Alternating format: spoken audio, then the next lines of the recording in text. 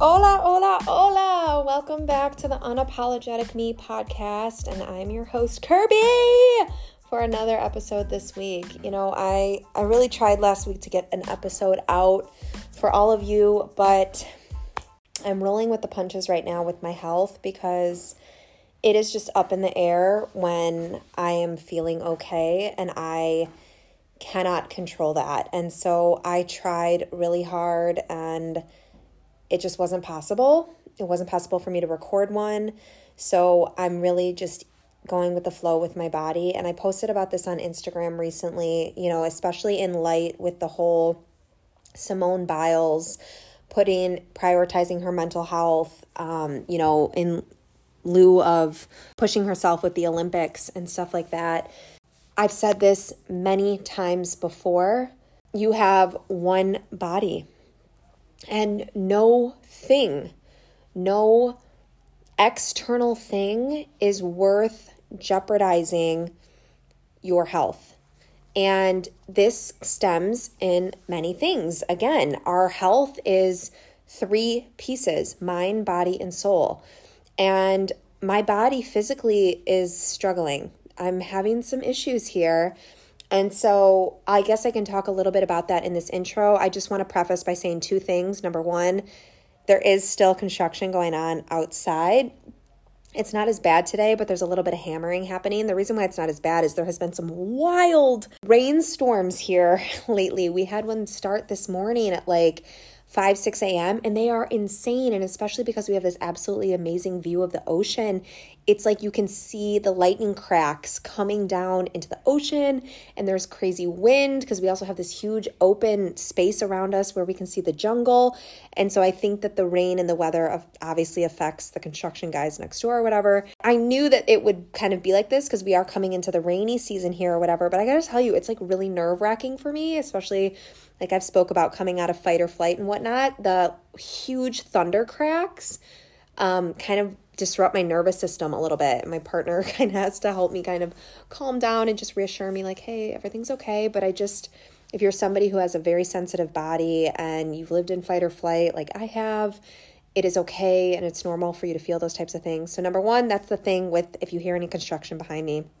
Number 2, my partner is on the phone in the other room with his grandparents, and I've said this before, but he's Spanish and they can speak quite loud. And so also if you hear that kind of talking, recording a podcast, I just don't feel like you ever have ideal conditions for it, if I'm being completely honest. You can have, I guess, a podcasting room. Some people who grow huge podcasts, they get these podcasting rooms, but I currently travel all over the world. And so like having a podcasting room isn't really an option for me. So I kind of just make do with it. And I also want to preface to anybody who's interested in starting their own podcast. Number 1, you can put out a podcast for free. Like I don't have to pay anything to anybody to put out this podcast. And yes, I'm sure there is better high quality recording ways that I could record this, but I actually have an app on my phone and I'm able to record it directly into my phone and I'm able to edit it directly on my phone. And so you actually can do these things. There's ways for you to do these things. You don't have to get this high-tech equipment. I don't have like a microphone or like a recording device or this huge program that I paid for. I do it all through my phone. And the reason why I have a podcast is because I wanted to have a podcast and I was told by source that I was supposed to have a podcast. So that is why I have one. And that's kind of leading into what I want to talk about in this episode, which is kind of going a little bit back into the boundary situation with my family. I know I said on the last episode that I'm going to do a Q&A with my partner, and I am, but he and I have different schedules. And so we haven't been able to record it together. And because I haven't been feeling very well, it's been hard for us to kind of just navigate a time to do that. So I'm hoping this week I might be able to do it. And then next week we'll be able to have that up.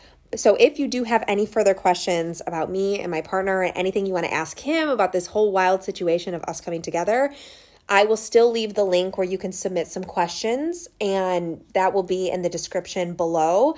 And so we will record that this week. But the reason why I decided to kind of switch and kind of out of nowhere, which obviously nothing happens out of nowhere. We all know this, but it was because I received this absolutely beautiful message from one of you on my Instagram, and I'm going to read the message to all of you. Obviously, I will keep it anonymous. This is why this message is, and it kind of got me teary-eyed because I don't ever really know why I'm called to speak about my life or to speak about the things that I am doing or the topics of my podcast.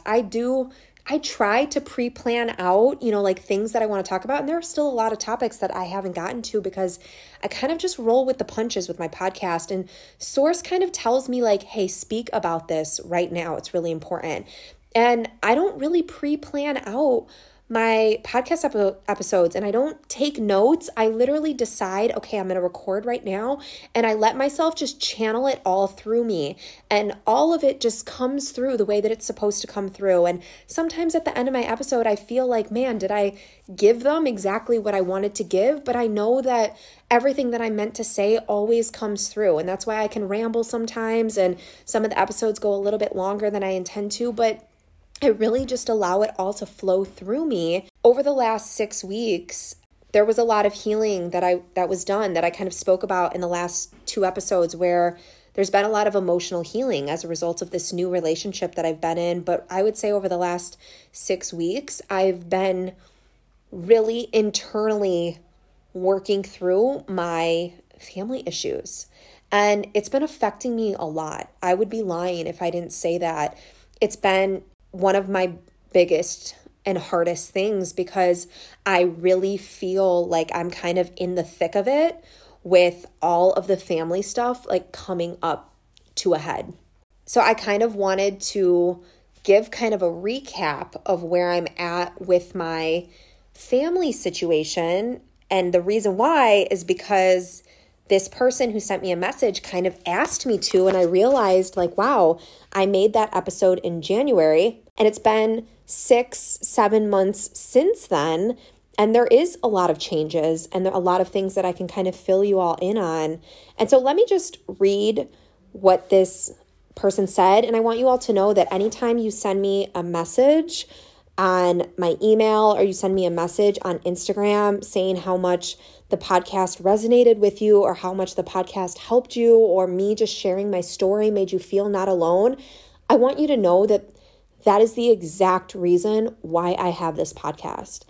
I don't make any money from my podcast, and I honestly don't care about that. Not everything is about money. I don't do a lot of things because of money. I do them because I feel called to do them and I know that they're the right thing for me to do, and it's not about money for me. I do this because I was told by Source that I need to have a podcast and I need to speak about my life, and that's why I do this. I want to help you all with my story because I know that by sharing all of my struggles, it makes you feel not alone. It makes you feel like you're not the only one dealing with whatever it is that you're dealing with. Because when I was going through so much of my hardship, and I'm still going through hardship, I would be lying if I said that everything was rainbows and daisies.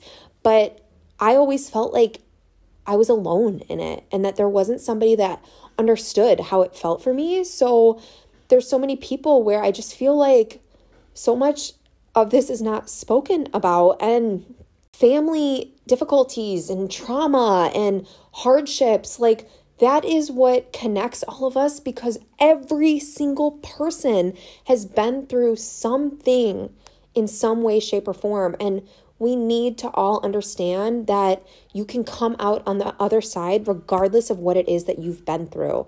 And I just want people to know that you can still be successful in whatever it is that you're doing, even if you've been through the same type of shit that I've been through. And that because I'm where I'm at in my career and with my business and everything that I'm doing, it is because I went through all of that. Like I wouldn't be who I am if it wasn't for all of the pains. Like I say this all the time, the best thing that ever happened to me was getting Lyme disease because it taught me so much about myself and it allowed me to overcome something so awful, which changed my perspective on living. And that's why I don't want all of you to go through hardship, but because of the polarity of life that we live in, we have the highs because we know what the lows feel like. And we can't experience the highs unless we go through the lows. And I try to tell people, like, you don't actually have to go so deep into the lows, but many of us don't actually learn the lessons we need unless we personally experience the lows. Like my partner, he doesn't eat as healthy as I do. And I'm sure I will go much more into this in the Q&A if any of you have any questions about this, but he's not plant-based. I'm plant-based. I've been plant-based for like 5 years at this point. He's not plant-based. He doesn't eat super healthy. Like 5 out of the 7 days of the week, he eats like a large fry for lunch, which is like an awful lunch, right? But I don't judge him for that because we're all adults. We all get to make our own choices. Like, who would I be to judge him? I don't want him to judge me for my life choices. That's why I don't ever try and push anything on anybody, because the most beautiful thing about life is getting to make our own choices. And the best part about that, and what I take pride in myself as an integrity-driven person, is that I do not judge other people for their choices. We all get to make our own choices. And what a beautiful thing that we can make those choices and it doesn't matter to anyone else but ourselves. Would I like him to be a bit more plant-based? Yes, due to health reasons. I want him to be healthy. And I guess I'll explain some of the health stuff that's kind of come up in a second. He's an adult. I'm not going to shame him for making a different food choice than I would make. He gets to make his own life choices. We're not meant to change our partners. Like, the whole point of connecting and being with somebody is to accept them fully for who they are as a person, not to try and change them into what you want them to be. Ideally for me, would I like to be with somebody who's plant-based? Yes, I would, because there's like a moral aspect to it, but I know that he is on his own journey. And we did sit together and watch a documentary about the food system, and it did change his perspective on things. And so I personally just feel like my job and living in integrity in my life is to just plant seeds for other people. And he has said, he was like, I do want to eat a little bit different this way. And like him changing to eating like plant-based milks was like a great thing for me. And that made me so happy because I know that it's better for his gut. But I want him to make his own choices. I don't want him to change anything. I did say to him, like, if we have children in the future, I would like to raise them plant-based. And he was like, okay, I respect that. I understand that. And it's because these decisions that I might make are not coming from a place of just ignorance and being like, I'm right. I want to be right. It's coming from a place of education. I have a lot of knowledge and education on this. And the whole point of this is the fact that he isn't as concerned about health issues because he hasn't faced really difficult things in his life around health. My whole life completely changed and transformed because I was faced with my health on the line with Lyme disease and mold poisoning. And when you've gone through something so traumatizing like that, where you are hanging on by a thread for your life with such a bad chronic illness, it changes your perspective. And like everything that you consume is very important to you because you've been there, you've dealt with it. But unless you've actually experienced it yourself, you don't really have that same perspective on it. So for him, it doesn't hit him the same way it does for me. Like, I'm hyper aware of what I'm consuming, even down here in Mexico. And for him, it's just not a priority. And until something potentially happens in his own health, will he maybe change and make some new decisions on his own? But that's his own thing. It's up to him.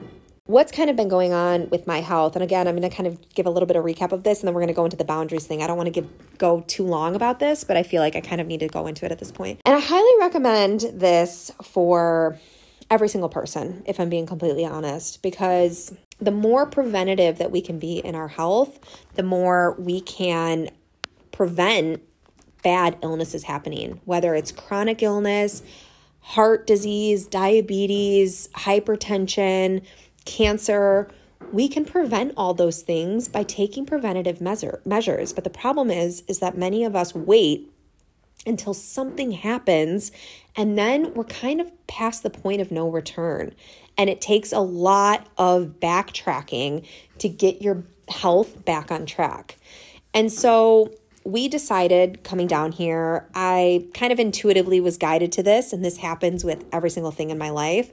I found this spa in Puerto Vallarta, which is about an hour from where we live here in Mexico.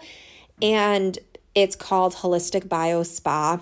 And they have an amazing team of holistic doctors where a lot of people from Western states, specifically Canada and the United States, come down for detoxification protocols, and they heal from Lyme disease, other chronic illness, other autoimmune issues, all these health problems that you could potentially have. And this spa basically has, it's not really like a spa, but it is called Holistic Bio Spa. It's kind of like a medical clinic. And they have all of these things that you can do, to keep your health on track. It's a lot cheaper than going to a place in the United States, because here in Mexico, they don't have the inflation that they have in the United States. Like, you can get really great quality stuff for like a fraction of the cost. Like, even I went to this is completely separate than that, but I went to this amazing holistic dentist down here because many of you know, or maybe you don't know, and I think I need to do an entire podcast episode on this. I'm pretty sure I've spoke about this at some point about my Lyme journey, but I got my root canals removed and I got 2 titanium implants put in. But I decided that I don't want to keep these titanium implants in. I want to get them taken out and just have a crown put on top, because I just don't want a foreign object in my body. My body is highly, highly sensitive. And I've actually had no teeth on top of these implants. I've had these like open holes in my mouth for the last 2 years. And I think intuitively my highest self didn't want me to actually pay the next $6,000 to get these pieces put on top of my teeth. I realized that I want to get these implants taken out. So I haven't gotten them taken out yet, but I did go to this holistic dentist down here, and I had the most amazing cleaning and x-rays, 3D x-rays and all these things. And it cost me $200. And she was the best dentist I've ever gone to. And I asked her, I was like, what kind of, clients mostly come in here? She's like, oh, only Western clients, people from Canada and the United States. And I was like, wow, this is mind blowing. And this is so freaking cheap. This is insanely cheap. And it was the best quality service I've ever had. I'm never going to go to the dentist in the United States ever again, honestly. And to get the titanium implants taken out, mind you, when I got my root canals taken out and these implants put in, it cost me $10,000, okay? To get these implants taken out and to get 2 crowns put on top, I think the grand total is going to cost me $1,000 maybe. Not even. I don't even think it's going to cost that much. It's, oh my God, it's just so insane. But anyways, I digress. The whole point was this other thing, Holistic Bio Spa. So my partner and I decided that we wanted to get a full blood panel done. And this is where they do, what they have available is to have 72 different tests done. And there's no place in the United States where you can go to get this as in-depth amount of testing done. Nowhere offers it. And basically they test for all these things and these deficiencies that you might have, any issues that you might have based off of your history and all of this stuff.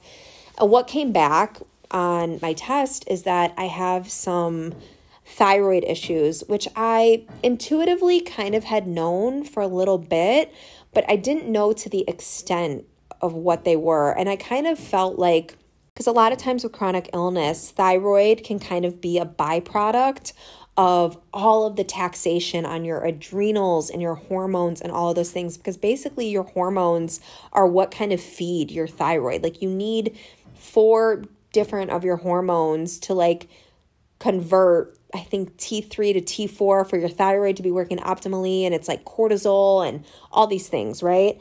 And so I have some thyroid issues. My body isn't absorbing the nutrients that are pretty much going into my body. I'm low in vitamin D, which shocked the hell out of me because I actually sit out in direct sunlight every single day for at least 20 to 30 minutes. And 20 minutes usually gives you 500 times what your body needs of natural vitamin D. And I do this without sunblock on because then it allows your body to actually get the direct sunlight. Vitamin D also is so integral for your immune system and for your mental health. That's why a lot of people who live in the northern states or in places where it can be really rainy or not sunny for a lot of the year, they have higher depression rates because there's no vitamin D storage that's within the body. So my body's actually just not absorbing the vitamin D. And so my vitamin D is very low. It's at like 40 and it should be like 90 to 100. What shocked me even more is my partner's vitamin D is at 19. His is way lower than mine. And I was like, holy freaking cannoli. The other thing is my B vitamins all of them are okay, but my B12 is suffering. And I actually take a B complex vitamin, which is a combination of all of the different B vitamins, like folate and B6 and all of these different ones. Pantothenic acid, I believe that's one of them also. But B12 specifically, you should be taking in the form of chewing, because if you take it in a capsulation form, this is what the doctor told me, you aren't actually absorbing the benefits of the B12. So it's fine for me to take the B complex, but if you're going to take a B12 vitamin, you need to take it in like a tincture form where you can like absorb it directly under the tongue, or in a chewable tablet. And that's something that I literally didn't know. Like, no doctor has ever explained that to me. Whether you are plant-based or not plant-based, every single person should be taking a B12 vitamin, because where you get your B12 from is actually from the nutrients in the soil. But because our soil is so depleted, nobody's actually getting adequate B12. So everybody really should be taking a B12 vitamin, because you get it from the nutrients in the soil that grows your vegetables or legumes or whatever, blah, blah, blah, blah, blah. So pretty much I would say those are my biggest issues, but the thyroid is a really, really big one. There's a lot of issues with my cortisol and a couple of my hormones. And this is why my body has, and I think because I kind of explained this a bit in like when I was chatting about my partner and things that have been going on with my health in that episode. I believe it was 2 episodes ago. So if you want to know a little bit more what I'm talking about, you can listen back to that if you didn't hear it. But I just recently come out of fight or flight, where my body's finally now kind of regulating, but I started becoming so fatigued. And also I still had quite a bit of puffiness in my face. And I've really had this puffiness in my face, I would say, for the last 10 years. Like, if I would try and lose weight over the last decade, no matter what I did, I could never get rid of the puffiness in my face. And I remember when I worked at Ralph Lauren, there was this older woman, her name was Mary. I made a comment, I was like, I really dislike my chubby face. And she was like, oh, when you get older, you're going to be like so grateful for that, because it's going to like show your youth. But I was like, no, like, you don't understand. Like, this is not like somebody who is carrying like inflammation in their face. It's completely different than like carrying weight in your face. And I feel like anyone who's had chronic illness or autoimmune, like, you can feel that. And it was the same thing when I started getting Bell's palsy on my face, which again, I've spoke about this before in my other Lyme episodes, so you can go back and listen to those. But Bell's palsy is when half of your face basically becomes paralyzed. And my like upper lip on my left side like really started drooping. My face started like sagging down on the left side. And my sister, my youngest sister at the time when it was like happening, she was like, that's how you've always looked. And like, I swear, people kind of, it's such an ignorant thing to say to somebody who's like dealing with a health issue, because you're like, no, the fuck I haven't. I have not had this on my face my entire life. I know what my face looks like, and people like kind of discredit how you look because of ignorance. It really is out of ignorance. And it's like, I remember in like that time with my sister and this woman, I wanted to be like, shut the fuck up. This is not just my face being chubby, because I wasn't heavy. I just had a puffy, inflamed face. And the same thing with my sister. I was like, I have not always had this. I know what the fuck my face looks like. Like, I have not. And she kind of made me feel like I was going crazy, that I had like looked like that my whole life, and I knew I hadn't. it still hasn't fully gone away, and it's something that I have kind of learned to accept.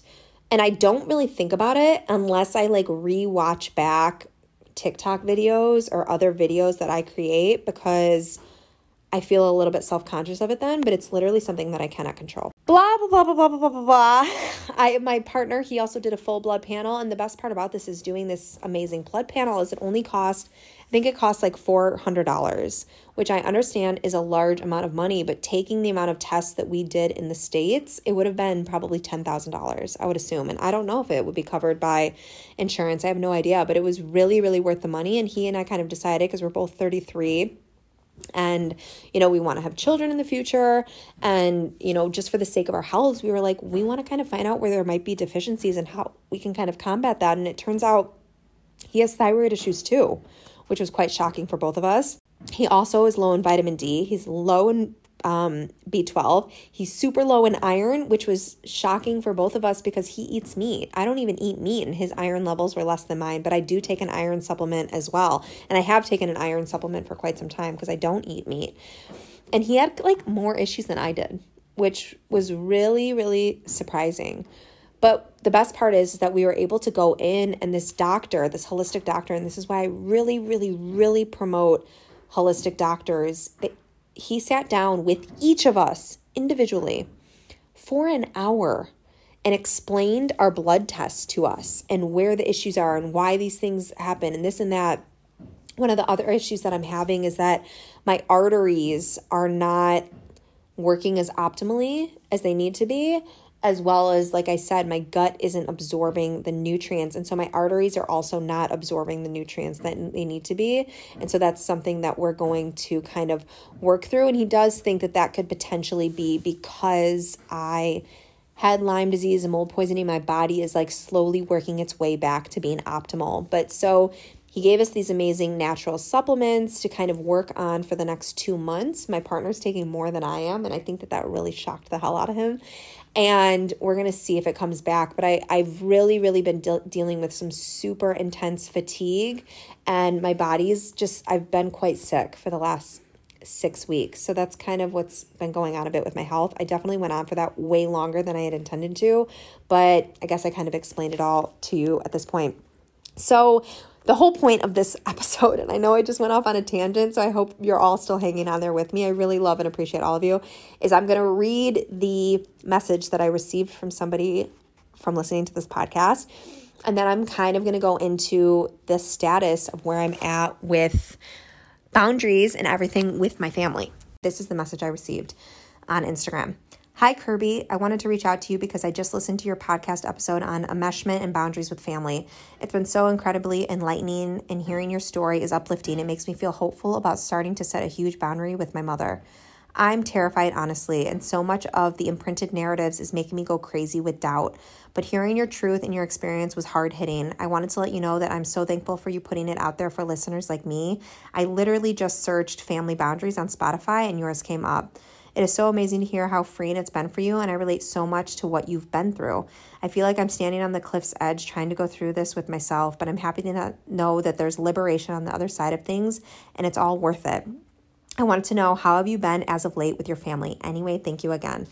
So I realized instead of replying back and letting them know how I'm doing with my family, I feel like I should kind of give an update to all of you. So number one, for any of you who ever feel compelled to send a message to me, I want you to know that it never goes unnoticed. If I'm not able to reply to it, I get thousands of messages per day between Instagram and TikTok and my email. So I'm not always able to reply to all of them, but it never goes unnoticed. And even if I do reply weeks later, I still am acknowledging it. And I'm sorry, there's just a lot of correspondence that happens with having a large following and blah, blah, blah, blah, blah.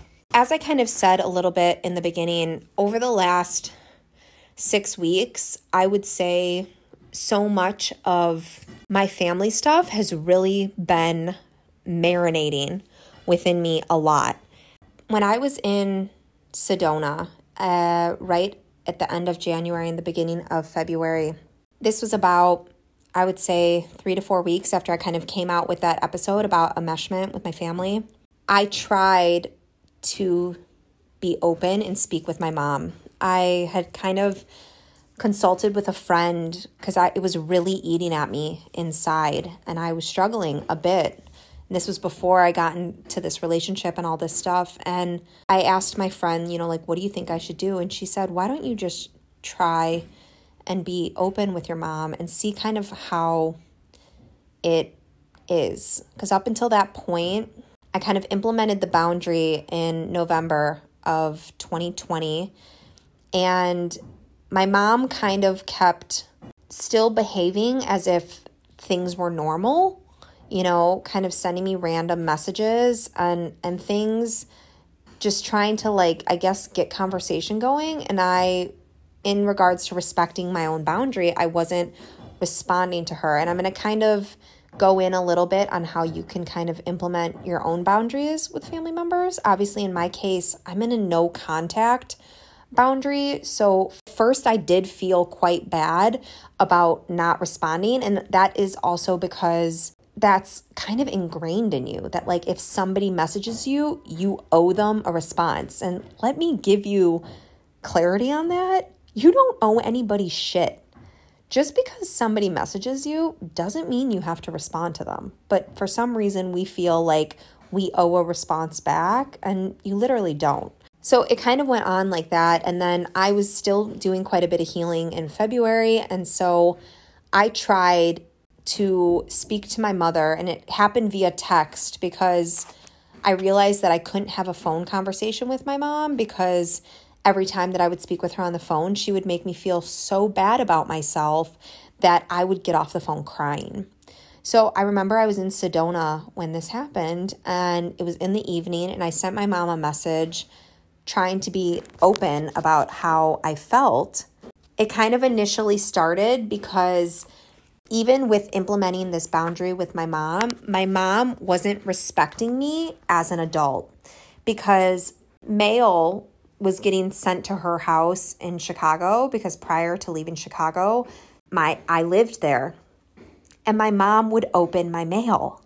And number one, that is actually illegal. It's illegal for you to open somebody else's mail. But it just proves the point of how much my mom doesn't respect me and feels that she is indebted to know everything about me and to open my mail. I mean, it's just, when I say it out loud now, it's absolutely mind-blowing that somebody could do that. I mind-blowing. But I said to her, do not open my mail, send it to me. And I gave her an address to send it to. And then she fought me so hard on this. She was like, why can't I open it? Why do I have to send it to you? And I was like, it's not your mail. So after that moment, I got a P.O. box in California near my friend's house because I knew that if I was out of the country or if I was traveling anywhere, my friend could just go and pick up my mail at this P.O. box. And I literally forwarded anything that I was going to receive from my mother's house to this P.O. box because I realized my mom is not going to respect me and she's going to keep doing this. So what am I going to do to change the situation? So I got a P.O. box. And I started forwarding my mail there, which actually was the best thing ever because it stopped any correspondence from going to my mom's house and for her having the opportunity to open anything of mine. And then when I was trying to talk to my mom about this, she was like, this isn't fair, Kirby, for you to ask me to not open it. And I said, this is fair. This is ridiculous. You don't respect me. I feel like I haven't had a place in this family for a long time. Everyone wants me to do what they want, including you, and I'm not accepted for who I am. You don't even respect me enough to send me my mail. And up until that point, I had asked her multiple times to send my mail to this address in California, and she refused to send my mail. And it was not her mail. It was my mail. And she didn't even respect me enough to send my mail. That's how much I knew there was such an amount of enmeshment with my mother. And then I started kind of laying things out for her, why I was feeling the way that I felt with her, because she also I think I spoke about this in the last episode, but she turned my siblings against me by using them as spies to find out information about me, which made me feel like it wasn't safe for me to speak openly with my own siblings because I didn't know what was going to turn into gossip behind my back. And I realized like I don't feel comfortable speaking about my life with anyone in my family because somehow it turns into everyone gossiping about me or my mom using it as something against me. And I simply don't want to do that. And I said, you pinned me against my siblings. How fair was that for me? Like, I can't even have a relationship with them. And I even admitted to her, like, I don't feel like I can share any of my life with any of you because there's so much negativity and disrespect. Everything turns into gossip. And then I tried to talk to her about conditional love. Like, I really, really opened up. And when I was sending all these messages to her, I was like crying through sending them because I was really, really opening up. And then my mom replied after all of that. She replied with an emoji of a turtle that said, huh? After I like really opened up my heart with like all this information. Huh? And I literally remember in that moment reading that message being like, oh my God. And this is what I want to kind of express to all of you. Like, this is the hardest part about a couple things, but when you become the black sheep or when you kind of become open and understand the dynamic of your family system, it starts to become so easy for you to see your family dynamic. But your family is still in the dynamic and they literally cannot see it. So in me saying all that, like I know all we want to do is like scream from the rooftops, this is how I feel. You know what I mean? But it's like in that moment of me saying all of that to my mom, I was standing in the middle of a room screaming at the top of my lungs, but nobody could hear me. It's like I was speaking another language. I was speaking Chinese and my mom literally couldn't understand anything that I was saying because she's still so consumed in the family dynamic that she can't even acknowledge that any of the things that she's done, like my mom can't even acknowledge that her opening my mail is wrong in any way, shape, or form. Like she doesn't even think that's wrong. Where that's a huge lack of boundaries and disrespect to me because she can't even respect me enough to not open my mail. You know what I mean? Like, so for me then to go on this whole thing of like how much she's hurting me by all these things she's doing, she can't even hear that. So if you're having issues with your family, all you might want to do, and you might think in your head like, wow, if I just sit down and explain myself, they will hear me. And I'm going to tell you this, and I know that this is probably what you don't want to hear, but they can't hear you. They can't hear you because they're still in the swamp. And this is how I kind of view it myself personally. How I see my family, and you might see your family like this, especially when there is a really deep enmeshment and toxic family dynamic, they're literally in like a swamp. Okay, that's how I view it. I look at it as like this dark swamp and everybody's like sitting in it and nobody can get out. Okay. And when you step into the swamp, it sucks you in. It's kind of like quicksand, okay? It sucks you in and it's hard for you to pull yourself back out. But when you've removed yourself from the swamp, which is actually physically difficult to do, this is why it's so hard to implement boundaries with your family dynamic because it goes against basically everything that our society kind of preaches and religion kind of preaches, which is that family is everything. Above all else, put your family first. Self-sabotage yourself as long as the family's happy, right? Like put yourself underneath, like everyone goes above you, like family, family, family. And I'm pretty sure I said this in the last episode, but I really feel like families, and this is just my experience, but I feel like a lot of people have toxic families. I feel like families are umbrellas for toxic behavior. And families allow toxic behavior to continue on because, quote unquote, family.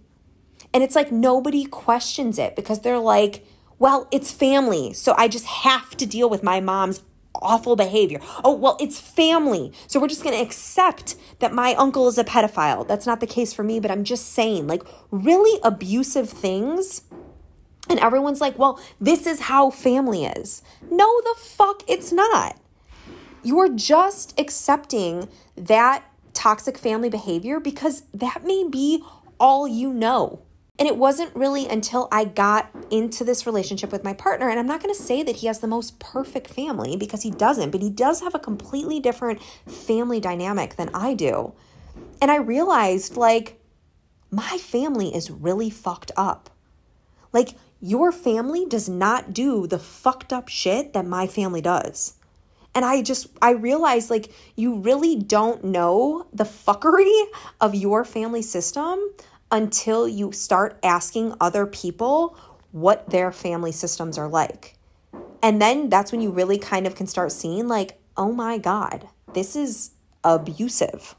Like, I grew up in an abusive family system. This is not normal. And through this sake of my own healing journey, I've realized how much my family has normalized abuse, just in the sake of the acceptance of my father. And many of you, I've spoke about this many, many times about Tom. That's who my father is, and that's how I refer to him. I haven't had a relationship with him for 12 or 13 years at this point.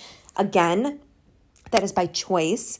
And I know anyone who has a great family unit, you don't understand this. You don't understand this. But I actually kind of feel at this point in time that there is not really a perfect family unit, because I've actually realized, like, how many people have really messed up stuff in their family too. No one talks about it because it's just not widely accepted in our society to go against your family. And when you do go against your family, like what I have done and become this huge black sheep, you literally are shamed so bad for it. Like, I've been shut out from my family.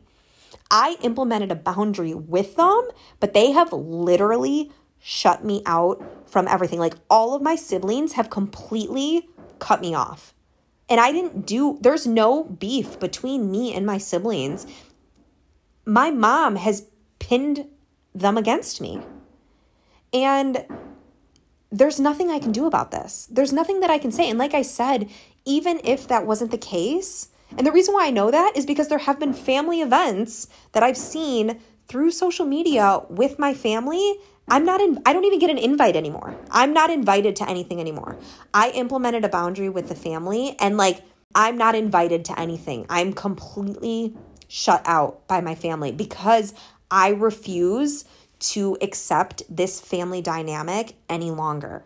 I also personally believe that every child, regardless of any family dynamic, every child, because we are all basically just our little younger inner childs, okay? That's really who we are as adults, which the trauma that we're overcoming as adults and the things that we're working through is literally a byproduct of what our inner child didn't receive as a child, right? So that's why I need all of this nurturing and this affection and this being held, because my little baby self as a 6-month-old didn't get held enough. So now as an adult, when I'm 33 years old, I crawl into my partner's arms and he holds me like a baby. I mean, how ridiculous is that? And that's because my little child inside did not receive that. It's so sad when you think about it to the core level. But going against your family, every child ultimately just wants love and acceptance from their parents. For me, it's not even from my siblings, right? Because my siblings grew up the same way as me. And that's why it's actually easy for them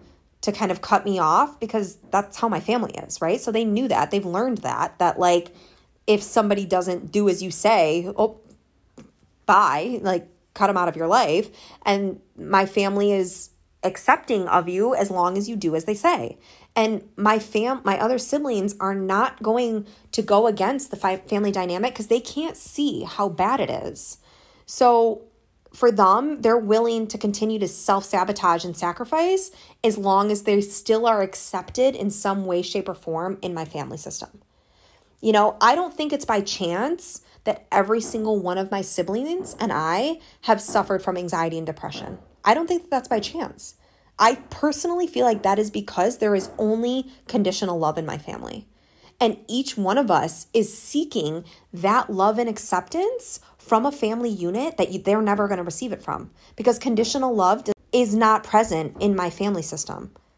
Conditional love isn't something that we've actually ever experienced. So of course we're going to feel depressed because we're in a family unit where nothing that you do is good enough. Of course that is going to grow depression. Of course there's going to be anxiety because you have to continuously be walking on eggshells in your family unit, and that is going to continue to make you feel like you have to be perfect in order to be accepted.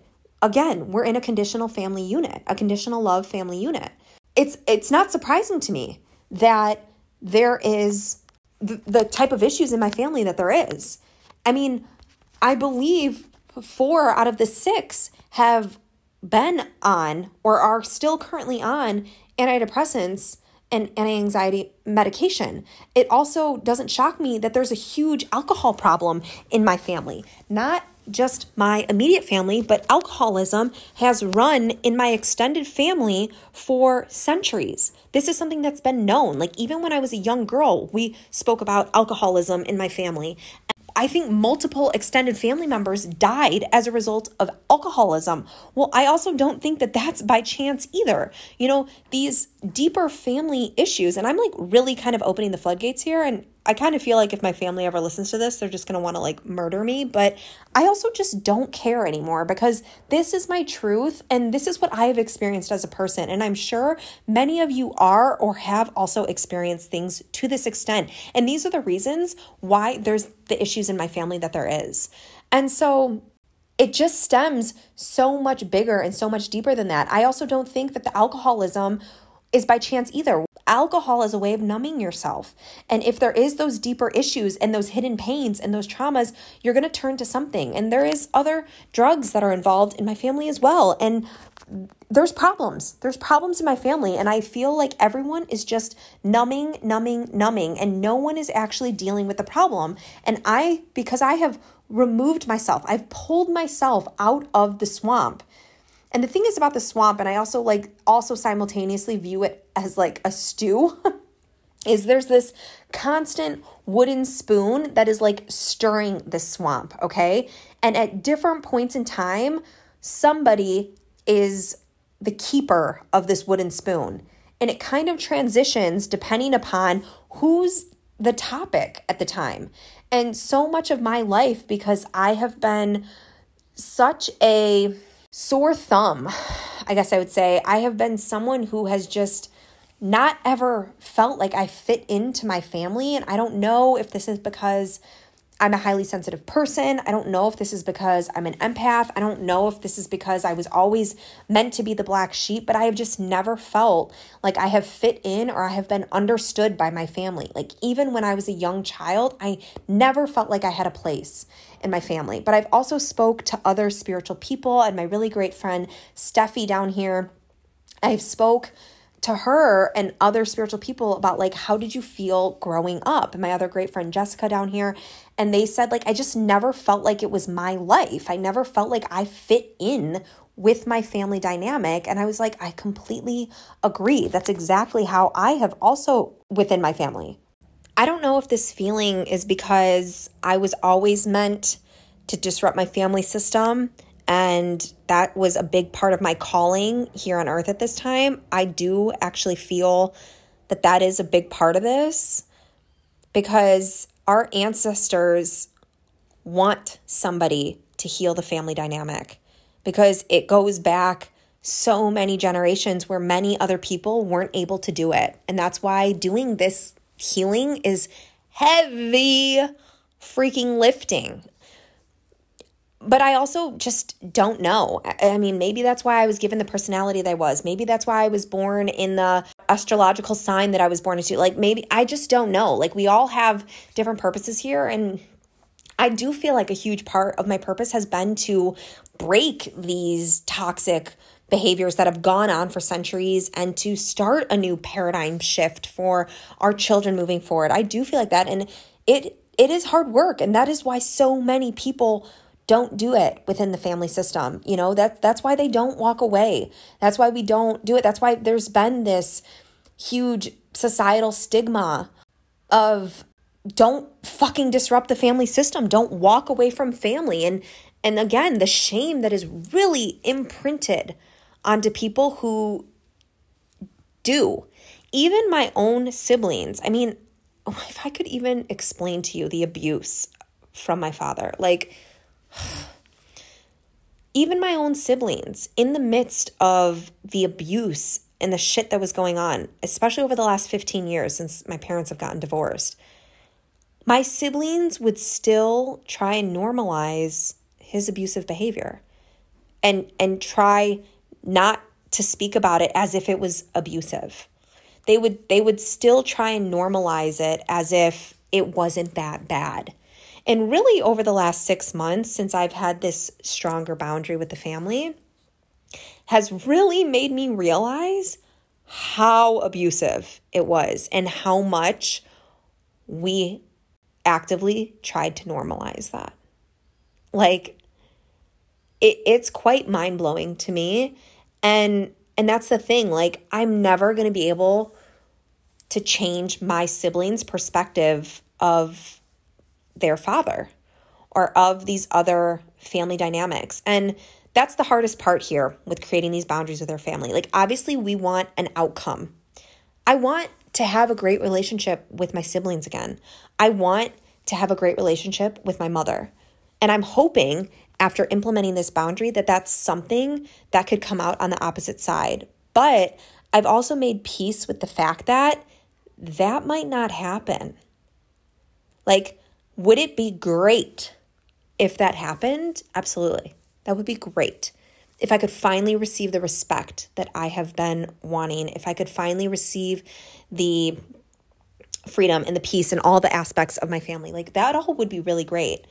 But there's no guarantee that that's going to happen, because just because I've changed doesn't mean that my family has. And that's the thing here. Like, I've pulled myself out of the swamp, but the family's still in the swamp. They're still in it. And they can't really see my perspective. I'm like a drop of water in a frickin' pool of oil. Like, they can't see it. And until somebody has like their own internal shift, they're not really going to see it. And we cannot create the shift within all of those people. We can create the shift within ourselves, and we can keep honoring and growing and helping ourselves, but we cannot force anything within anyone else, and it's not our job to. Like, prior to all of this, I still felt like I could change their minds about me. I could fix things within the family. Like, I could make it right. Number one, it's not my job to do that. And number two, no matter what I do, I'm exerting so much effort and energy to try and make a whole bunch of people see me who were never going to see me. I can't change their perspectives. It's their own internal programming, right? And I used to have the same programming myself. The boundary was much easier for me to implement because I physically created distance between me and my family. Like, I don't live in the same town as them. I moved far away and I blocked them all on social media. Like, I didn't block their phone numbers, but like, I was like, I actively cannot be seeing your social media stuff. Like, I had to do that for myself because otherwise it was torturous for me. I still love all these people deeply. That's the thing that I don't think people understand. I think my family thinks that I'm just selfish as hell and that I don't love and care about anybody. And that's just not the case. I love them all deeply. I still send love and positivity to them every single day. I still love them. I think about them all the time. Every day I think about my family. I love them. I have all of my siblings' initials tattooed on my body. Like, I love my family. Just because I love them doesn't mean that I have to endure abuse. Do you understand that? Just because I love them doesn't mean I have to settle for the family dynamic. I love them, but I love myself more. And I'm not going to subject myself to toxic behavior just because I love my family. I can love them from a distance. And that's the thing that I've kind of realized here. So over the last 6-7 months of having this boundary, I realized, number one, how much better my life has gotten. How much I have been able to really see who I am as a person outside of my family dynamic. That I'm not just a piece of this unit. I'm not a piece of a pie. I am a whole fucking pie on my own. And I'm perfect in that pie. And what I couldn't see before was how perfect I was because my family imprinted so many brown spots on my pie that made me feel so bad about myself.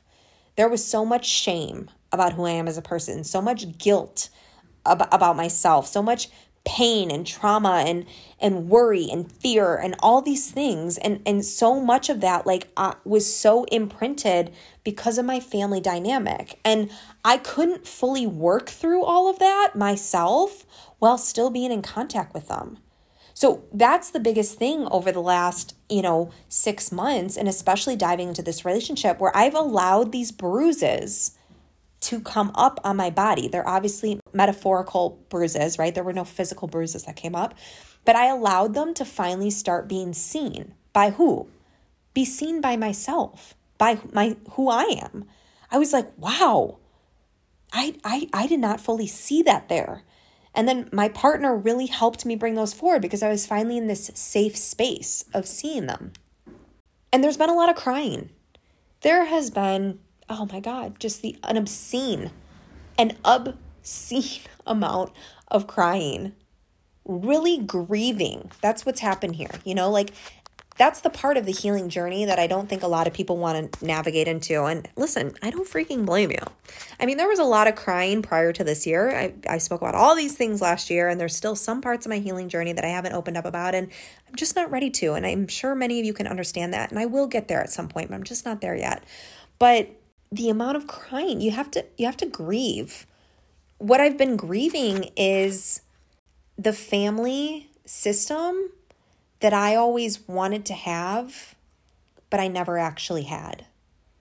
It's the family system that I pretended in my head that I have. I pretended that I had this really loving, caring family that really genuinely cared about me.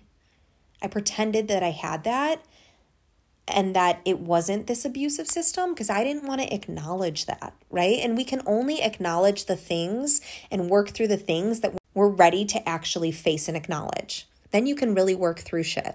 But if we don't even want to acknowledge that it's there, you can't really work through it, So for a long time, I pretended like this wasn't my family. I pretended like things were rainbows and daisies and roses and peaches and fucking great. I pretended. And I realized that I was faking it, and at the expense of my happiness as a person. And I realized in implementing this boundary that I can't fake it anymore. I can't do this. And I really had to look at the hard parts of my family and how much it was actively affecting me as an adult. That's really what's happened over the last 6 months. And really over the last 6 weeks, it's been coming forth in a bigger way because for some reason, and I still don't know the answer to all of this, and I'll continue sharing this with all of you. I don't know the answer to this, but I have felt like potentially when I want to, because I don't want to have this boundary forever, but I feel like I can't just decide I'm going to go back to Chicago, say my mom invites me for Christmas, which I would never go this year because I'm not in a place of healing where I could go back and it wouldn't affect me. There's still some emotional charges with certain pieces of my family. So it would potentially, let's say 2022 at Christmas, right? I couldn't just, the way that I feel, and maybe you might be different, but I'm going to be honest with how I feel. I don't feel like I could go back to a family event and pretend like I haven't been gone for these last couple years and that I haven't done the healing that I've done. I don't feel like I could just go back and fake it. And that's the thing. I can't do that. It's not that I don't think I can. I can't do that because I'm done with the faking it in my family. I have done the faking it. I did it through my teens, my 20s, where I just put on a happy face for the sake of the family at my brother's wedding, and for the sake of the family at my sister's graduation, for the sake of the family at the barbecue, at the Christmas, at the blah, blah, blah, blah. Put on a happy face and let's pretend like there's no problems. I've done it. And it's painful to me. I'm sure you all can realize and understand at this point, I'm a keep it real kind of person. I don't do fake friendships. I don't do phony this. I don't do the fake shit. And I'm not going to do it. I'm actively choosing, I'm not going to go back and fake it anymore with my family. So I was thinking over the last 6 weeks, again, where there's been these insane somatic releases and crying breakthroughs. And I've been open and speaking about this with my partner and other people who are close to me who've helped me and stuff. And I've energy healing and all of these things where I was maybe I could write them a letter and explain how I feel.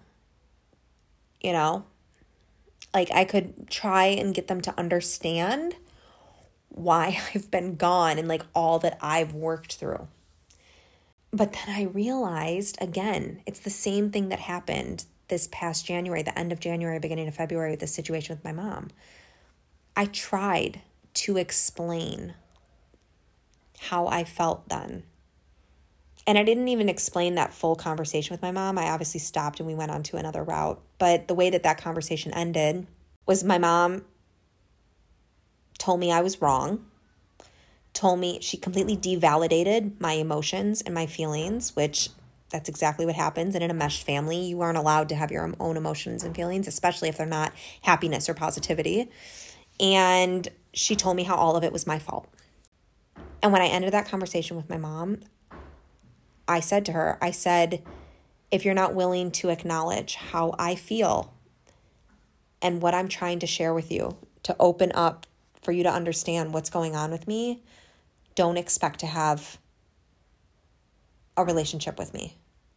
Don't expect to be a part of my life, because I'm trying to be honest with you about what I am going through, and I'm trying to be open with you, and you are completely shutting me down.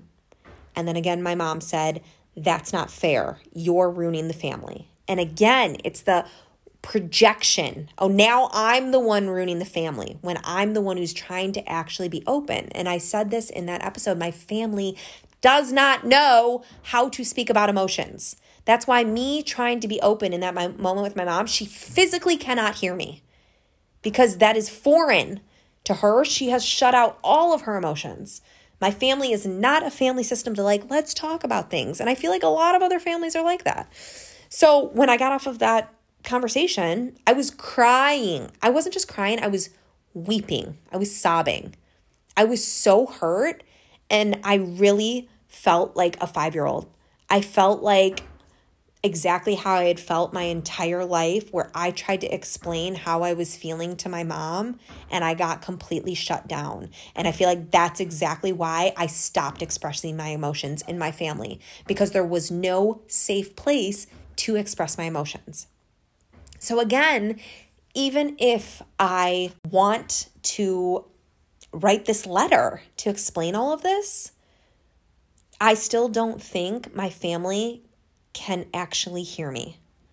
And that's why there's been an extra amount of grieving over the last 6 weeks, because I still am trying to get them to see me in some way, and I don't think they can see me, and I don't think they will ever be able to. And so I still don't know the answer here with my family, but I will say I have been a better person. If you are wanting to implement this boundary with your family, I'm not going to tell you that it's going to be easy, but you can create boundaries on your terms. So I went with a no contact boundary, which means I'm not in contact with them. So since that conversation in the end of February, because I had a hard time in the beginning, so don't try and be perfect. So in November, December, and January, I still would I wouldn't reply to everything, but I would still kind of be in contact, right? But since that conversation with my mom, there has been zero contact. And there's been zero contact with my siblings as well. And that's where the real deep healing happened, because I really had kind of like pushed the boundary where I like cut everything off, but I wasn't fully honoring it myself. And so this is where it's up to you to decide what is right for you in your own boundary with your family. The second thing is that if you live in the same town, or if you live very close in the same vicinity as your family, you can do a multitude of things. So number one, this is the thing. You don't have to tell your family that you're implementing a boundary, because they might not get it. They're not going to understand it. And I will tell you, no matter what you do, whether you implement a no contact boundary or a boundary where you're just not going to see them in person, or maybe where you're going to just kind of start defending yourself a bit, they're going to call you selfish. They're going to call you selfish because you're going against everything that society, religion, all of these things kind of protest, which is family is everything. Above all, family, family, family. So they're going to call you selfish. They're not going to understand it. They're probably not going to respect it. And it's going to take you and only you to enforce it. And even though you're going to implement this type of boundary, and whether this is with family, friends, exes, only you can enforce this boundary.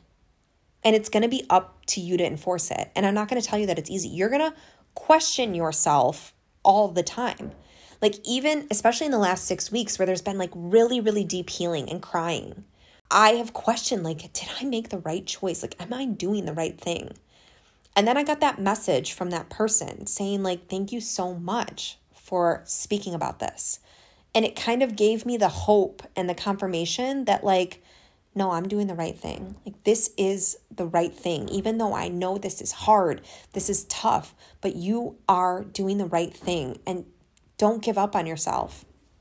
And obviously there's been some plant medicine. I kind of think I spoke about this recently, and I'll kind of go back in and I'll give you all a rundown of these plant medicines that I did in June. I believe June was the last time that I did plant medicine. I did bufo and I did mushrooms. And I'm pretty sure I didn't do any in May, and I spoke about the ones that I had done in April. So June was the last time I did plant medicine, and integration is so important. But on the last plant medicine trip, which was a mushroom trip that I went on with my partner, and I'm going to also have him on about that to kind of explain his experience with mushrooms as well, because I think it's important for people to understand when you're doing mushrooms for healing, which were very, very healing for him. But a big part of that, which I didn't really think that so much of this family stuff was still there, but you cannot run or hide from this shit when you're on mushrooms, let me tell you that much. I walked out of the bedroom, he was in the living room, and this was like in the early phase of going on this mushroom trip. We were only maybe like an hour in, and I looked at him and I kind of had like tears in my eyes. And I said to him, like I said out loud exactly how I was feeling. And I was like, I fucking hate my family. And I've never really said that out loud. And I like just word vomited all of the things that really have upset me and hurt me over the years with my family, and how painful it is for me, how utterly painful and physically taxing it is on my body to not be accepted for who I am, and like how fucking difficult that is. And then I cried. I cried about it, because anger, if you don't know this, and I'll be teaching a lot more of this in my membership 2.0. I don't want to say it's a new membership. It's an updated, new, better membership that I'm going to be having. But anger is a kind of like a covering of deep-rooted sadness. So when we express anger towards another person, there's actually a hidden aspect of sadness of something that is much deeper. And so first, initially, I expressed this like anger and rage towards my family, because that's how it came out. And I was honestly quite shocked about it, because in normal life, I'm this happy-go-lucky, it's like, I don't feel like there's this anger in there, but oh, no. When something's really hurting you, like it's there. And then I cried. I grieved it. I cried for hours about it, and spoke with him about it. And he was really great listening to me. And then I spent another part of that mushroom trip, and I'm not going to get all into that mushroom trip on this chat, but it's kind of relevant to what we're talking about. I spent another part of that mushroom trip by myself sitting out on the balcony, thinking about how abusive it is to withhold love from a child. And I'm kind of paraphrasing this, but it has been confirmed that children who receive emotional abuse in that way, where they don't receive the love or nurturing or affection that they need as a child, is specifically in the ages of 0 to 7, because that's when the subconscious is programmed. Children who do not receive the safety, really, the safety and the nurturing and the love that they genuinely need during that time frame, that it is actually more abusive than receiving physical abuse. I do believe that children who are receiving physical abuse at that time as well are also receiving emotional neglect. I mean, you have to imagine if a child's being physically abused, they're being emotionally abused as well. But you don't actually have to be physically abused to experience the deeper depths of emotional abuse from a parent, because if a parent cannot unconditionally love themselves and accept themselves, and if a parent hasn't worked through their own traumas and issues, they are not going to be able to give you what you need as a child. And then if you also have a large family system, I grew up in a large family system. I have 5 siblings. There's 6 of us total. You know what I mean? Like, there's so many contributing factors here. Yeah, so that's been proven. And so I remember crying out on the balcony.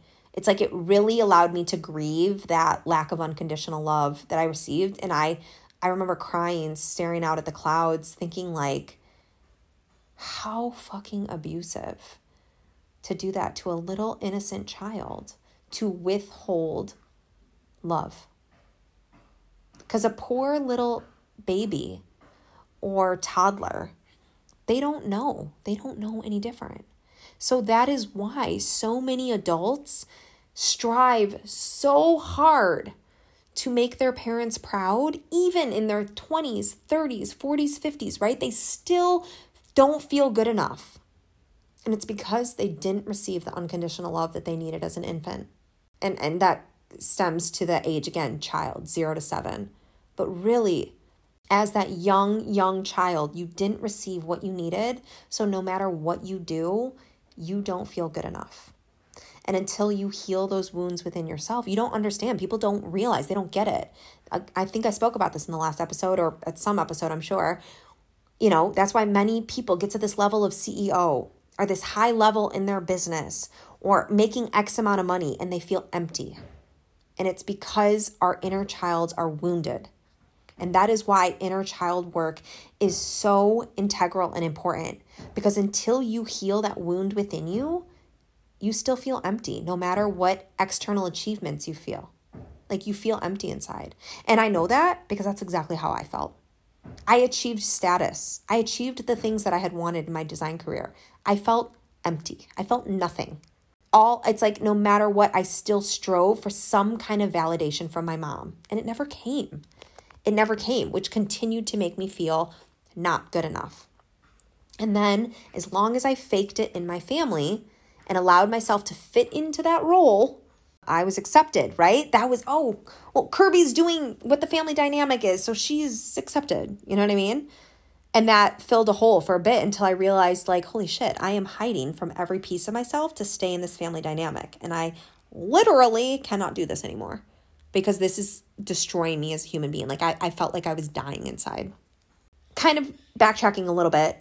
If you want to implement a boundary within your family and you live close by and you still want to have some type of contact, you have to decide how you're going to enforce this boundary. If your mother is disrespecting you on a phone call or in person, you have to respectfully remove yourself from the conflicted situation.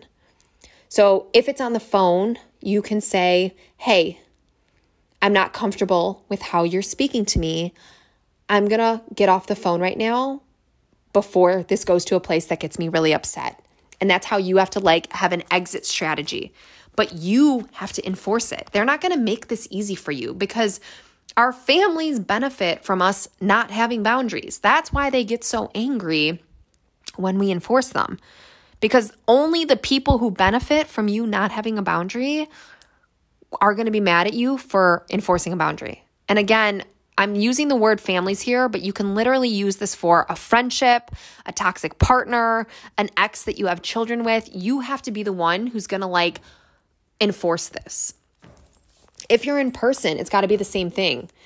Say you're at your family dinner and it's turning a negative route. You have to actively be like, I'm going to excuse myself from this situation so that I don't become upset because my mental health is a priority. Like, and they're not going to get it. You have to understand, like, you're going to want them to like applaud you. Congratulations. Oh, they're not going to get it. They're going to talk shit about you behind your back. Okay. Like, they're not going to get it. Your mom's going to get off the phone with you, your dad, you're going to leave the family situation, and they're just going to be like, what the fuck is wrong with her? How dare she? Who does she think she is? You know what I mean? Like, they're not going to get it, but it doesn't matter. They don't matter in this situation. You're enforcing a boundary. You know, again, like if somebody's coming to you in the family and they want to gossip about the family system or something or whatever it is, you have to respectfully remove yourself. And it has to be in a respectful way, because the whole point of honoring yourself is you don't want to be coming from an angry and rage and rigid place, because that's not who you want to be. You don't want to be this angry boundary person. You want to be this person who's happy within themselves, just enforcing a boundary in a place of grace. So if they do that, you have to literally be like, hey, I understand that this is what's going on, but I don't want to take part in this. Can you speak about that with somebody else in the family? And again, you're not going to be met probably with respect. But by you starting to kind of do that, that's going to start allowing people to see that you've kind of changed a bit. The other thing that you can do, and this is something that I've really implemented in my intimate relationship. This hasn't happened obviously with my family because I'm not in contact with them, but even my friendships, is when I'm going through something that's difficult, is asking them, hey, I'm dealing with something right now. Are you available for me to speak openly about this with you? Because emotionally dumping on somebody is a thing. You know, have you ever had somebody call you and then just out of nowhere, they're just emotionally dumping on you and you're like, whoa. And then you leave that conversation and you're like, I'm fucking beat. I need to go sleep for 2 hours to bring myself back from this person just like deteriorating me as a human being. So if somebody starts emotionally dumping on you, you can say to them like, hey, I want to help you through this, but right now I can't handle this. Can we speak about this in another time? And then when you do speak about it, you don't have to say all these things at one time, but you know, this is kind of how you're gonna have to start kind of like shifting. You're like reshaping the clay, right, of your relationship. And so you can then say in the future as well, like, hey, in the future, I really want to be there for you because you're really important to me as a person. And this is where open communication, and this is where really building your self-worth and like building your relationships and the communication with people who are important to you, you have to start kind of negotiating the terms, right? Because in the past, you probably had no terms. You just had everything open-ended and you were just openly available to everybody, which is what's literally killing you inside. You can say to them, hey, I really want to be there for you emotionally and you're so important to me. But before you unload on me, can you ask me if I'm in a place mentally myself to be able to handle what you're going through? And if I'm not, please don't take it personally. I just myself am working through some things myself, and I can be emotionally available to you at a time that is right for me. And again, it might not be welcomed with open arms in the beginning, but you're shifting the narrative here and you're opening up to implement and kind of enforce some boundaries. Again, if you have people who are messaging you and it's becoming so taxing to you and you're avoiding messages and you're not wanting to respond to them, number one, like I said in the beginning, you don't have to respond to anybody. That was a hard one for me because I always felt indebted. I felt indebted to my family. I felt indebted that I had to be at every event. Otherwise, I was shamed, which I was. I felt indebted that if I didn't reply to somebody in a certain amount of time, that I was doing something wrong, which they made me feel like I was. But then through implementing this boundary with my family, I realized I don't owe you shit. And I don't have to reply to anybody that I don't want to reply to. So for me, I haven't been replying at all. I have a no contact boundary. So I don't owe you anything. I'm not replying to you. But if you don't want to go that route, which I can understand looking from the opposite side, it can look really harsh. But you know what? I just don't really care what other people feel at this point, because so much of my life, I put everybody above myself that I'm finally putting myself first. And I don't care who's upset about it, because I need to prioritize myself. Nobody is prioritizing me if I'm not prioritizing me. So I need to put myself first here. But if you don't want to do that, if somebody's messaging you, you can do one of two things. Number one, you can reply to the message when you do feel right inside and say, hey, I'm acknowledging that you're messaging me, but right now I don't have the time to respond to this. Can I reply at a later date? And that kind of gives you some time. You don't need to set a time frame. You don't have to say, can I reply to you tomorrow? And then that puts the pressure on you for tomorrow because maybe you don't want to reply tomorrow. You could reply a week later and be like, hey, I'm kind of dealing with some stuff internally and I just can't handle this right now. And you have to start really honoring yourself and acknowledging that. And you know what? You might lose some friendships over this. Again, you might have some deeper conflict that comes forth in your family. Like, who does she think she is? Especially if you've been the person where everybody's gone to unload their issues on for the entirety of your life, which, hello, if you could see me right now, my hand is raised. That was me. I was the one who was the fixer. Everybody came to me with all of their problems and I let them unload it on me at all hours of the day, which just kept deteriorating me as a person. And I allowed it. So I'm not mad at them for doing it because I actively allowed them to do it until I didn't. And then when I stopped allowing people to do it, guess what? That's when I lost all my friends because I had one-sided friendships. That's also when my family stopped contacting me because guess what? We have nothing to talk about now because I didn't have open, happy conversations with my family. My conversations with my family revolved around them unloading their problems on me and everybody talking gossip about somebody else in the family. And when I started implementing the boundaries, and this was before I actually implemented the no contact boundary with my family, this was for about 6 months prior to that, I started doing exactly what I was just telling you all to do, where I wasn't allowing my mom to gossip about the other family members with me. And that's the thing. I don't know what to talk to my mom about at this point because we don't have anything in common.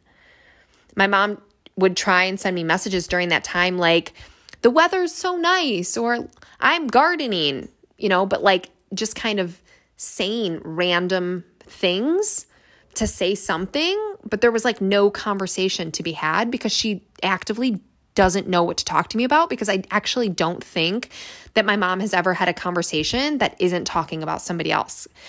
And I actually 100% believe that because in the last conversation that I had with my mother at the end of January, I said to her, like, Mom, gossiping about other people is not only unhealthy, but it's not normal. And my mom replied, Kirby, everybody gossips and it is normal. And that's what I realized is my mom's truth. And I kind of spoke about this on Instagram recently where it's like we get to decide our truths.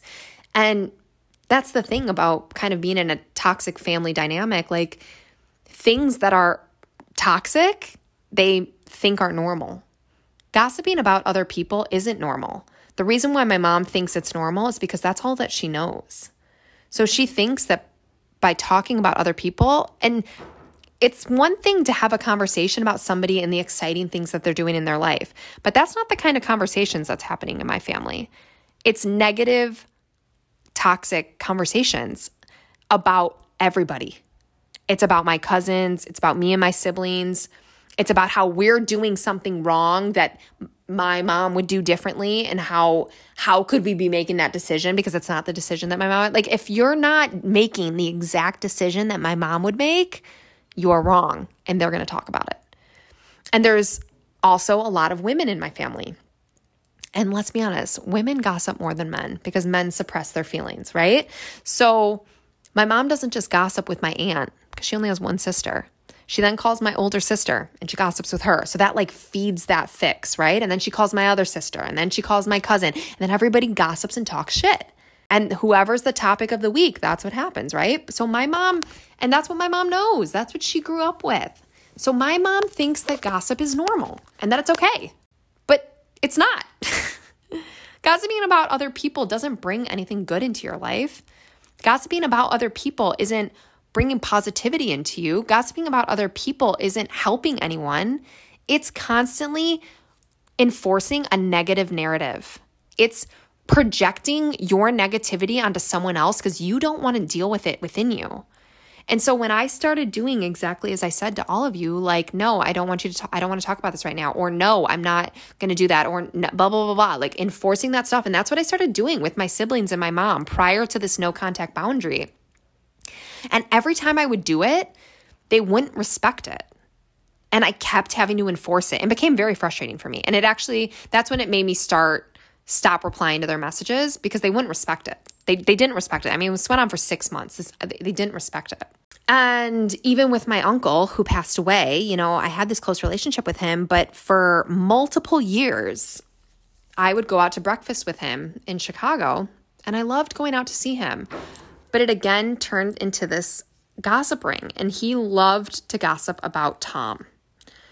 And Tom wasn't a part of my life, and I didn't want to talk about him because I don't want to, he wasn't something that I was not a part of my daily life. You know what I'm saying? Like, I decided years ago, I don't want this person in my life. I'm not going to have that type of people abuse me. But Uncle Bob loved to bring him up. And this is years prior to like all this boundary stuff with my family, I said to him, Uncle Bob, I'm not going to talk about Tom. I don't want to talk about Tom. I kept saying this every time I would meet up with him for breakfast. And every time he would bring it up, he would still push it.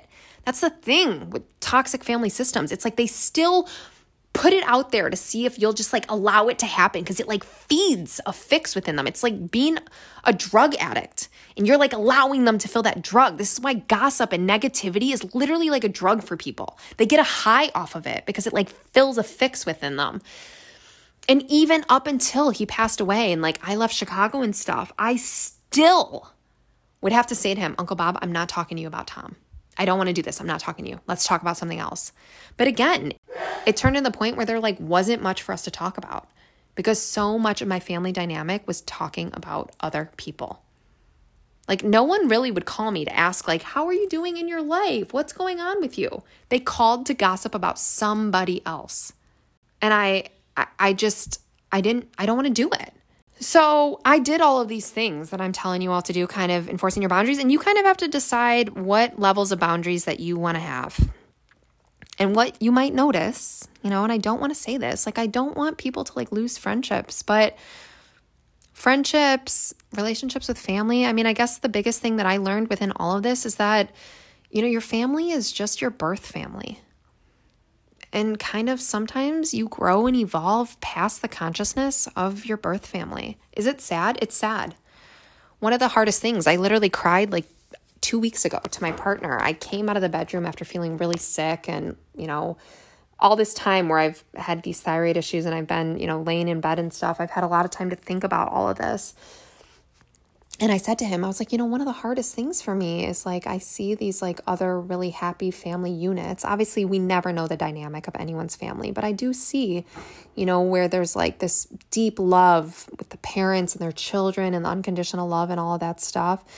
And I said the hardest part for me is having to acknowledge that like, that's not my family. And that like, this is the reality of my family. And that I really have wished that it was different, and like accepting that it's not different has been the hardest part for me. Accepting that it's so toxic and abusive has been the hardest part for me. It's like I've been resisting that for 2 years because I don't want to acknowledge that that's how my family is. Because who wants to acknowledge that? Who wants to think that? No, like everyone wants to be able to say like, my family is great, you know? And this past Father's Day, I think I spoke about this recently, I can't remember, but this past Father's Day was the first Father's Day that I wasn't triggered. You know, I don't think other people think that. I can't go on Facebook or Instagram on Father's Day because it makes me sad. It makes me sad to see, especially girls, like women with their fathers and like say all these really nice things about their fathers. Like that makes me really sad inside. And it now makes me sad, not to the point where it's like I have an emotional charge of it, but in the past, it would make me angry. I would roll my eyes and I would be angry and I would sit there and think all day, like, why the fuck did I get dealt with this shithead as a father? Like, there are 4 girls in my family. Like, he can't honor any of us. he is such a piece of shit. Like, why did I get dealt this hand? Like, and I had the why me. I would be angry about it. I'm not going to lie about it. It would trigger me. And this past Father's Day, I felt nothing. I felt actually happy. I don't go on Facebook hardly at all anymore because Facebook is just like, oh my God, like I actually can't believe that people still post on Facebook. It's mind blowing to me. But I went on Instagram a little bit this past Father's Day, and I actually felt so happy for all the young women and girls who had great relationships with their dad. And that's when I knew that the healing was done with him, because there was no emotional charge. And I'll kind of explain this a bit more. I'll definitely explain it a bit more in my Membership 2.0, because your emotions are everything. And basically any experience that you have had has an emotional charge within your body. And something will still continue to affect you as long as there is an emotional charge attached to that memory or that emotion or that piece that you're hiding within your shadow. And when there's no more emotional charge, you are able to just be without being affected by it. And so that's why I wasn't really affected by this Father's Day, which made me so proud of the amount of healing that I've done. So now I'm very happy when I see, and then that's why it was so important for me to find an amazing man, because I realized like I'm never going to be able to change my family dynamic. What can I do, right? Instead of thinking of like all the things I can't do, because that was hard for me. And I grieved that, where I was like, I literally cannot change my family dynamic. What can I do about this? Like there's nothing I can do, right? That's why it was so important for me to find an amazing man, because guess what? He and I will be able to have our own family dynamic. We will be able to build our own family, and we will be able to control that. We will be able to control the unconditional love that our children are going to receive. We will be able to do things so much different than our parents did it before. And that is what I can control. And that's what makes me the most excited about being in this relationship with such an amazing man, because I know that we will do it different. We will do it better. And that's because we know better. That's why my favorite quote from Maya Angelou is, do the best you can. And then when you know better, do better. And he and I are going to do better, because he and I have both done healing. He and I both have overcome pains and traumas of our past. Like we have worked through it, and we know what can be better, and we know what's possible for our children as a result of that. And the same thing kind of happened recently with seeing a thing with my family. There's still a little bit of an emotional charge with the family, which means I'm still working through it. And again, I've said this many times, we have layers and layers and layers. It does not take one time, one amount of healing to get rid of the deep emotional charge of something that you've experienced. But there was a family event that was held for my family, and I wasn't invited to it. Do you know how so I'm kind of okay with it at this point, but the first time, that was like daggers in my heart. I was like, nobody even invited me. I didn't even get an invitation. I'm not even, they're really writing me off from the family. And this had nothing to do with my mom, because obviously I had this no contract thing with my mom. There's no issues with my siblings at this point. But as a result of me creating the boundary with my mom, it's like my siblings have just fallen into line underneath that. They're such sheep. I'm not included. I don't get anything, even from the extended family. I'm just cut off from everybody. You know what I mean? And so the first time, man, that was daggers in my heart. I was like, wow, this is my uncle's 80th birthday, and I didn't even get an invite. And that has nothing to do. He didn't invite me. Him and whoever planned it with him, I didn't get an invite from him. It had nothing to do with my siblings or my mom. And I was like, wow. So that one stung a little bit. And then recently there was another big family event, and I wasn't invited. And not only I wasn't invited, but there was another one of my siblings who wasn't able to be there for it. So they cut out pictures of her face and had it there as if she was present. But did they cut out pictures of my face? No. And I was like, okay, I'm okay with this. I'm fine, But I guess that's the thing too. It's when you really enforce a boundary to protect yourself, others are going to kind of come at it with a place of hate at you. That's why, and you can't really, I guess the thing is you can't have your cake and eat it too. I guess that's the thing, I didn't do anything wrong. here, but I'm still being shamed. And why am I being shamed? Because I'm not following a line in the family dynamic. I'm not following the role that was placed on my head when I was born of what I'm supposed to be doing in the family dynamic. So therefore, I'm wrong. I'm making a different decision. And that's the thing. My family just does not know how to accept people for making their own decisions. And that's a tough pill to swallow, you know? And like I said, the grieving recently was just acknowledging that I said to my partner, I said, I don't think I'm ever going to be accepted from my family for who I am. And I had to grieve that.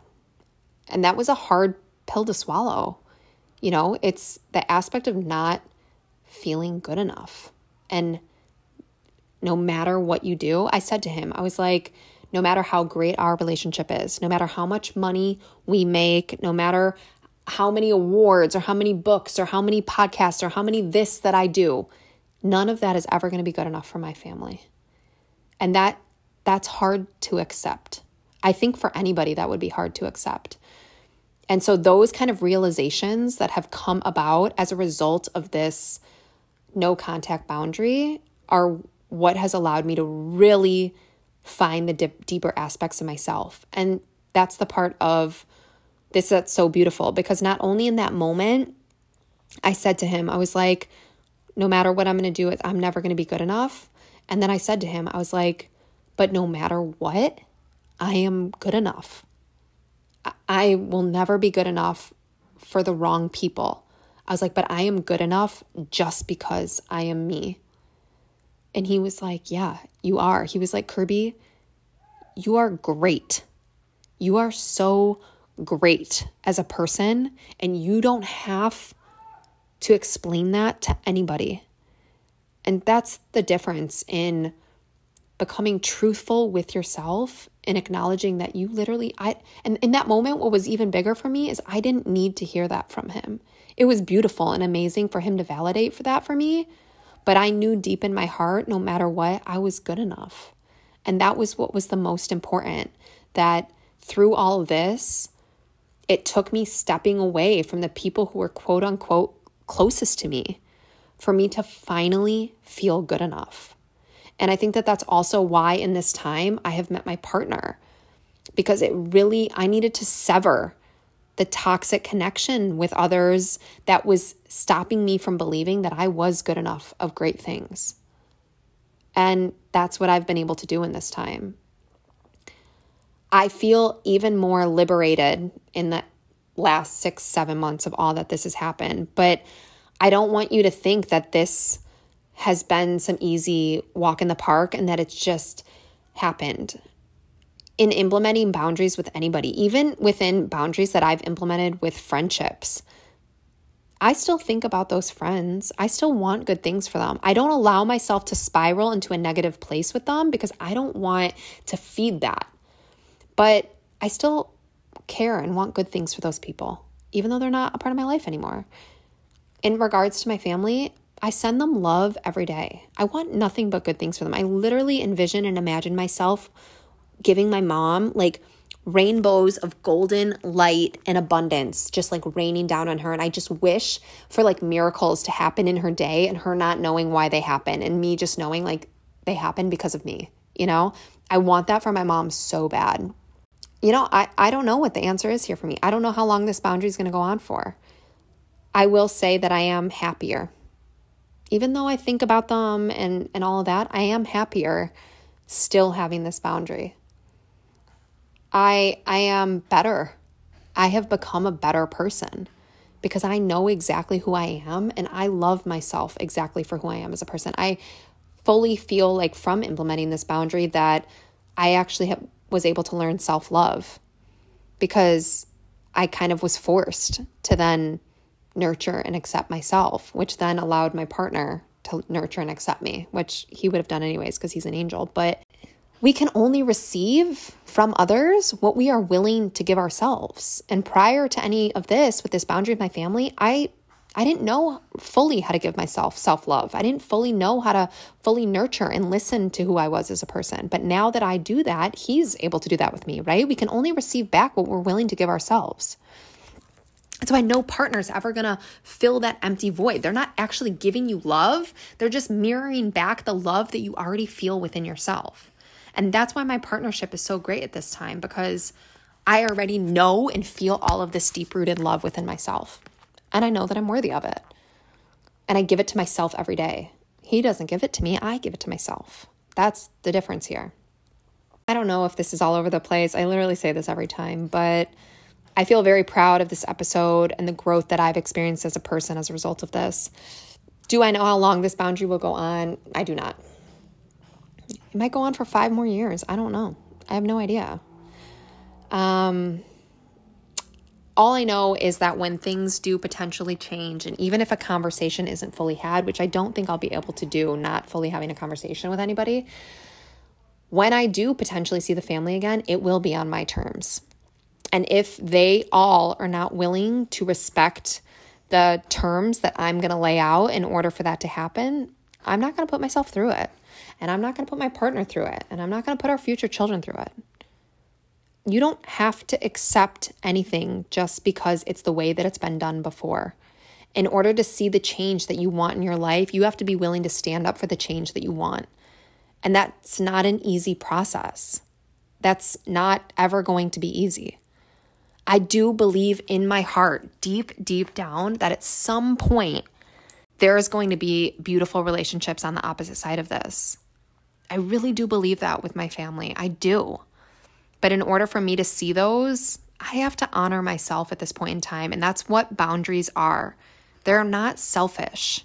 They're honoring your needs. That is what a boundary is.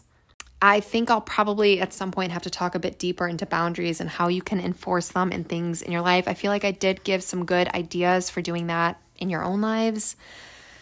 I really appreciate all of you. I know that this is a long one, but there was a lot of information and I'm sure I went on some tangents. That's where we are.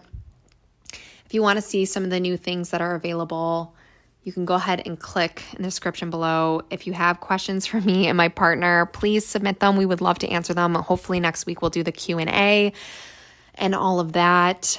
But I appreciate all of you. As always, I love all of you. Thank you for letting me be seen. The best part of this about not being seen within my own family dynamic is that showing unapologetically, which is why that's the name of this podcast, showing up on this podcast in this way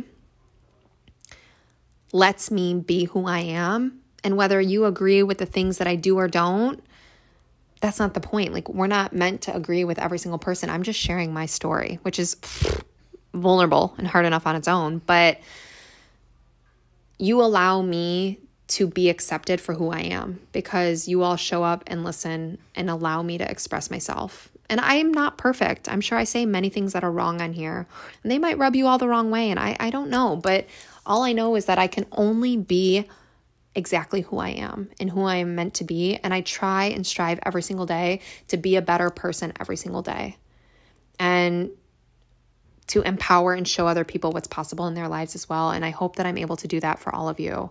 So again, do random acts of kindness, give back to others, give love, positivity. What we project to the world is what we are giving back to ourselves.